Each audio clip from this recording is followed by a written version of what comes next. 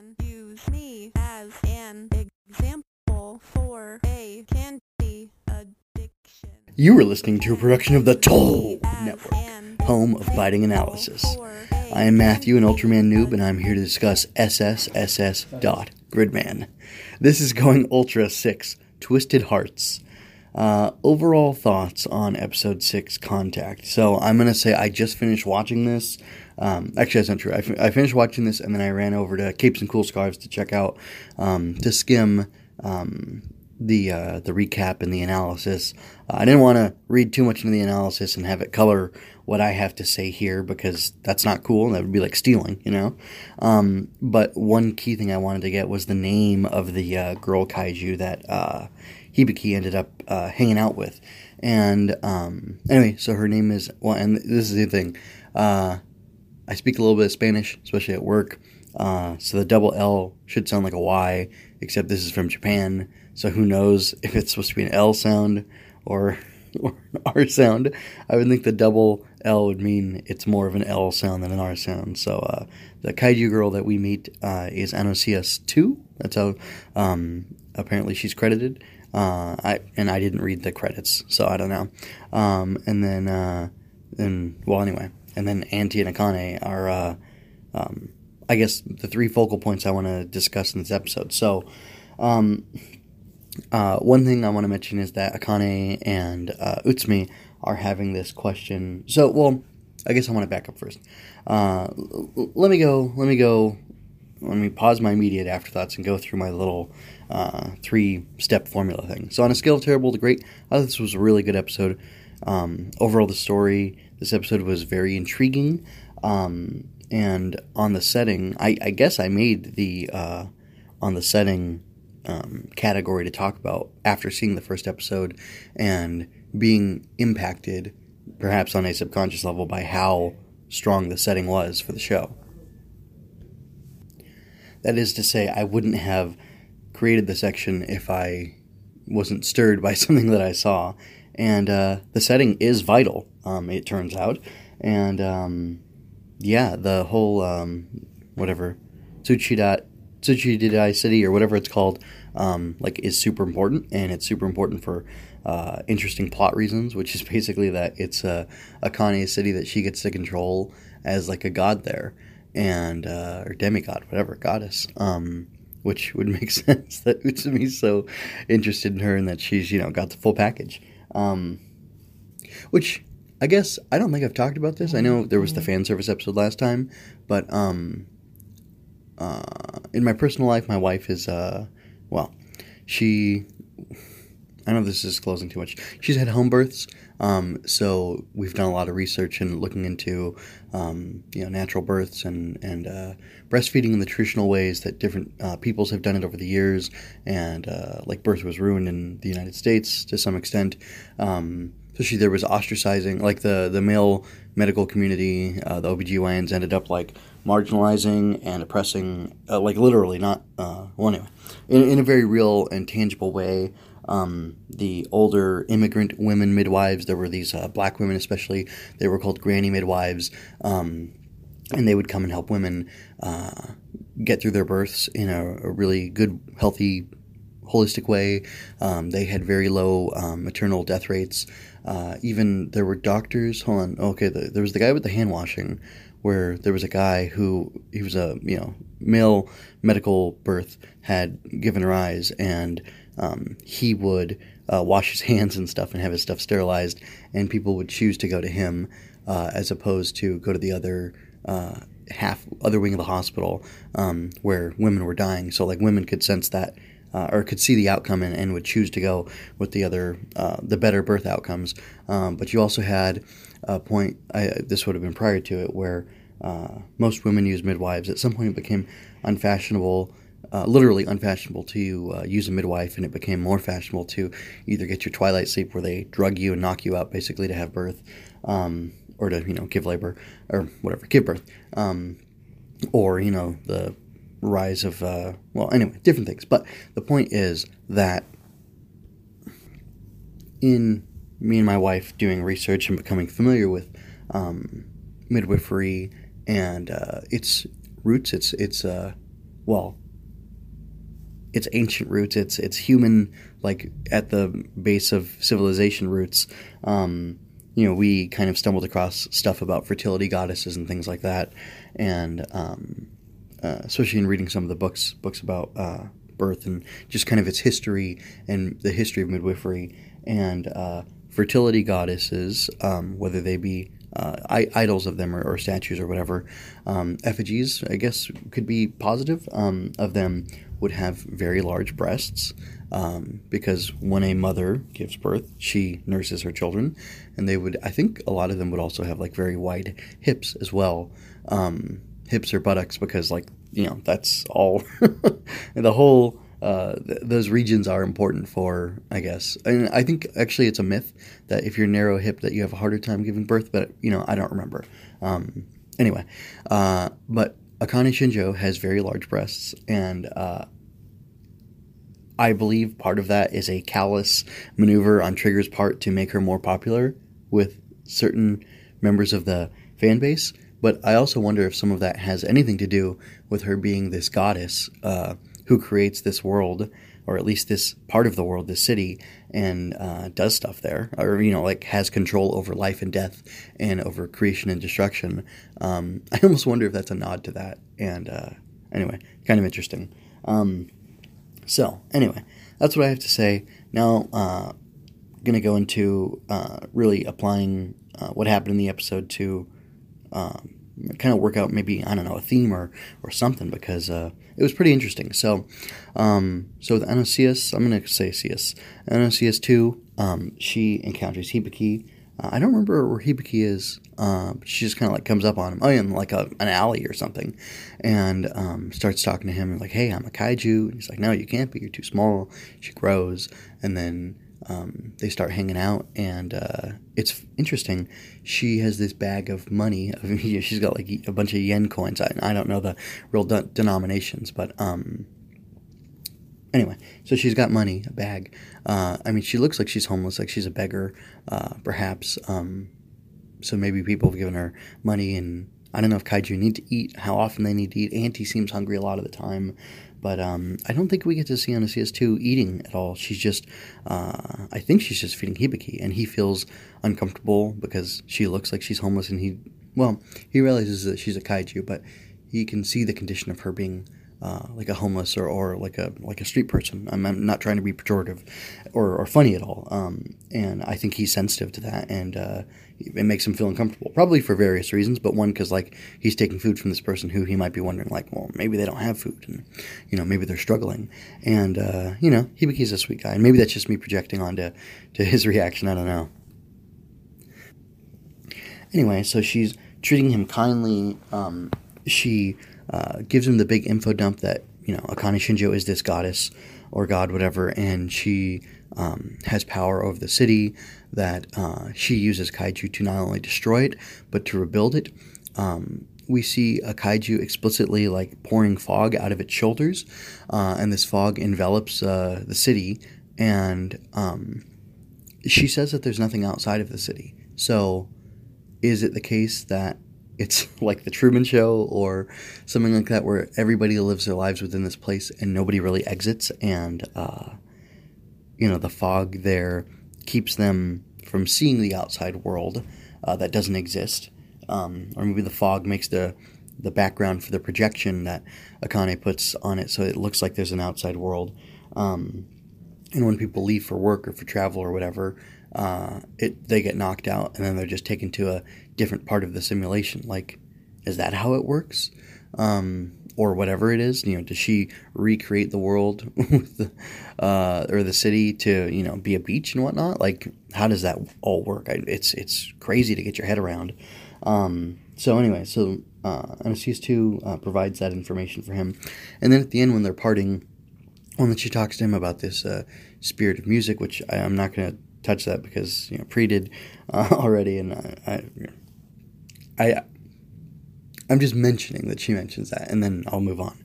And it's interesting because the music is able to break through the fog.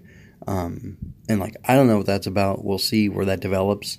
I noticed something, I think, let me see, on the blog. I noticed there's a mention of, so in the screen grabs, there's this mention of some of the monsters. Yeah, you know what? I'm not gonna do it. I'm just gonna leave it. Anyway, so she thanks, the kaiju thanks Hibiki at the end when she is departing from him. And she says she's this kaiju that's always lived there. So that's kind of interesting. Like, what does that mean? Are they operating in some ephemeral, not real space like Mementos in Persona 5, like the collective unconscious or something like that? I don't know. But anyway, so she mentioned she's this kaiju that's been there since forever, and that she has to thank Yuta's predecessor. So, like, is that a direct nod to the original Gridman? The Tokusatsu series from 1993? It seems like it might be. And it's funny because he says something to her like, I'm sorry, I wish I could remember you. Because she's like, don't you recognize me? And he's apologizing to her for not remembering her and for not knowing what he did for her. And she's like, look, it's fine, don't worry about it. So, anyway, that's all interesting. Now I want to talk about what happened with Auntie. So, there's this weird thing about how, or there's kind of a subtext to, or I don't know, whatever. An interesting aspect of the episode that I noticed is that our main human Gridman Alliance folks, because I don't know how to qualify the Neon Genesis junior high folks, except for that, because they look like they range from like 8 years old or 12 years old to like 40, so, or like 30 with Max, I don't know. Anyway, and they're supposed to be junior high or whatever. That's funny. It's a great gag. I think it's a great gag to call them that because they look so disparate in age. Anyway, so, our main Gridman Alliance people, Utsumi, I put him first, Yuta and Rika, are all separated throughout the episode. And them being separated allows for the interaction between Hibiki and NSCS2, between Rika and Auntie, which I'll talk about next, and with Utsumi and Akane. And I just thought that was really interesting, especially because in the conversation with Akane and Utsumi, they mentioned that there's the rare episode of Ultraman, even though they don't directly say Ultraman, where there is no kaiju. And, those are okay, but for the most part, the kaiju should definitely be front and center. And it's funny because that's, a little wink and nod at what's actually happening in this episode. I thought that was fun. So anyway, moving on to Rika and Auntie. So once again, Rika sees Auntie, and much like Yuta noticed that NSCS2 smelled, she noticed that Auntie smelled, and she offered him, she wanted to take care of him. She, out of the goodness of her heart and her genuine concern for him, she's talking to him, she's feeding him, which, again, you've got this, connection. These people meet suddenly, they're human, they're kaiju. It's almost an inversion where NSCS2 is giving all this stuff to Hibiki and helping him and showing him kindness and care, and at the same time Rika is showing kindness and care to Auntie, even going to the point of, I think he's supposed to be a couple years younger than him, and I don't know how normal this sort of thing would be, but she bathes him, she's washing his hair, and looks like she's cleaning his body too, and she seems a little uncomfortable, like she's blushing at one point while doing it. I don't think it's from the heat of the bathroom, just, you got a naked boy in your bathroom while your mom's away and you're washing him. I don't think this is something she does all the time. But it's not played sexually or anything like that, and it just seemed like an offer of kindness and care. And anyway, it's kind of beautiful how giving and caring they've shown Rika to be, because she reached out to Auntie initially, and it was just very sweet, and she's doing it again, and she's going a step further, and that's really cool to see. And she has no ulterior motive. She just wants to take care of him. And it's funny, she kind of senses that his situation is complicated, and she asks, that's the case, right? Almost as if to say, look, you don't have to explain everything if you don't want to. It's okay. I'm here to help you, or I'm offering you my assistance. I'm not demanding anything of you. And I thought that was really, really lovely. And it's funny that, like, you know, she would genuinely want to help him, but he's just kind of pausing in his search for Hibiki and letting her help him because he's hungry and whatnot, and he's allowing her to show him kindness, kind of like he allowed Akane to direct him and push him where she wanted to. But the difference, of course, is that while Rika is entirely genuine in how she approaches Auntie, someone who she doesn't know, Akane Shinjo is completely ingenuine and insincere with her actions. And I guess I'll just use that to transition into talking about Shinjo and Utsumi. Before I go there, a quick interjection. I fully expected Auntie and Rika to be going to a public bathhouse, because why wouldn't she do that? But the fact that she didn't makes it even more impactful what she did do.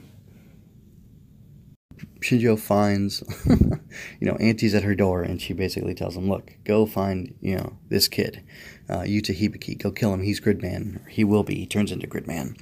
And then she goes off, and she still wants to know what is up with Hibiki, so she uses Utsumi, just like she approached Yuta in the second episode, I think, or maybe, it was the second episode, and asks for him to have lunch with her. She goes and meets Utsumi at a store he's hanging out at, and Shinjo uses the fact that she's into kaiju too, and that he's looking at a kaiju magazine to bridge the gap between them. I'm sure she can tell that he's interested in her anyway, but the fact that he's into kaiju and so is she, it just, it makes it a little easier. Maybe it even makes it more tolerable for him to be talking to him, because I don't know how attractive Utsumi's supposed to be, but she's supposed to be very attractive. And if he's out of her league, but he's into kaiju, that would make it a little easier for her to stomach talking to him. She doesn't seem, well, obviously she's not a nice person, or, she's being warped into being unkind, cruel person, which that's something we'll get into in a minute. So that was interesting to hear them talk about kaiju. And then it was interesting to see Utsumi's response when she starts asking about Hibiki, and he's like, what brought this on all of a sudden? And she kind of feigns concern, but she does it in this really weird way, like she falls flat. I almost expected for her to escalate her questions. Like, the way she was being repetitive was weird, but I almost expected her to escalate and explode on him, and she basically just drops it and leaves. So I thought that was interesting. Something I had meant to mention before, and I think I'd done like a screen grab of it, but never really used it, I don't think, is that her phone screen is really broken. And I know plenty of people who aren't crazy and who aren't, I know plenty of people who aren't trying to murder other people with their kaiju, who have cracked phone screens, but her glasses are cracked, her phone screen is cracked. In some ways she's very broken, or has no issue with brokenness, and maybe that's because maybe it's because everything's kind of broken to her. Because even, she's using kaiju, like we saw in that simulation that Enceladus 2 put up for us, that she destroys things with kaiju, and she rebuilds with kaiju. So Akane giveth and Akane taketh away through her kaiju. And that was almost a good episode title. Maybe for the last one. But she, I don't know. Like, things being broken doesn't matter to her. And it's just interesting, because you would think she'd want things to be whole. And maybe that cracked, broken reflection of things, or, her holding on to things like that, is a reflection of how broken and cracked she is. And I kind of already talked about her being broken in episode 2 when she was revealed to be the kaiju maker and all that stuff. So I won't belabor that point. Something, though, that CS2 says to Hibiki is that Alexis is using her, and Alexis, or in talking about Alexis, he says, like, what do you mean this thing's from the outside? It's an alien? So it just kind of seemed funny to me that an alien would be controlling a goddess or a demigod or whatever. And I just thought that was a really curious direction for them to go. And I wonder if it's going to be that simple, that an alien is manipulating and controlling a goddess and, like, warping her to some end that is his own.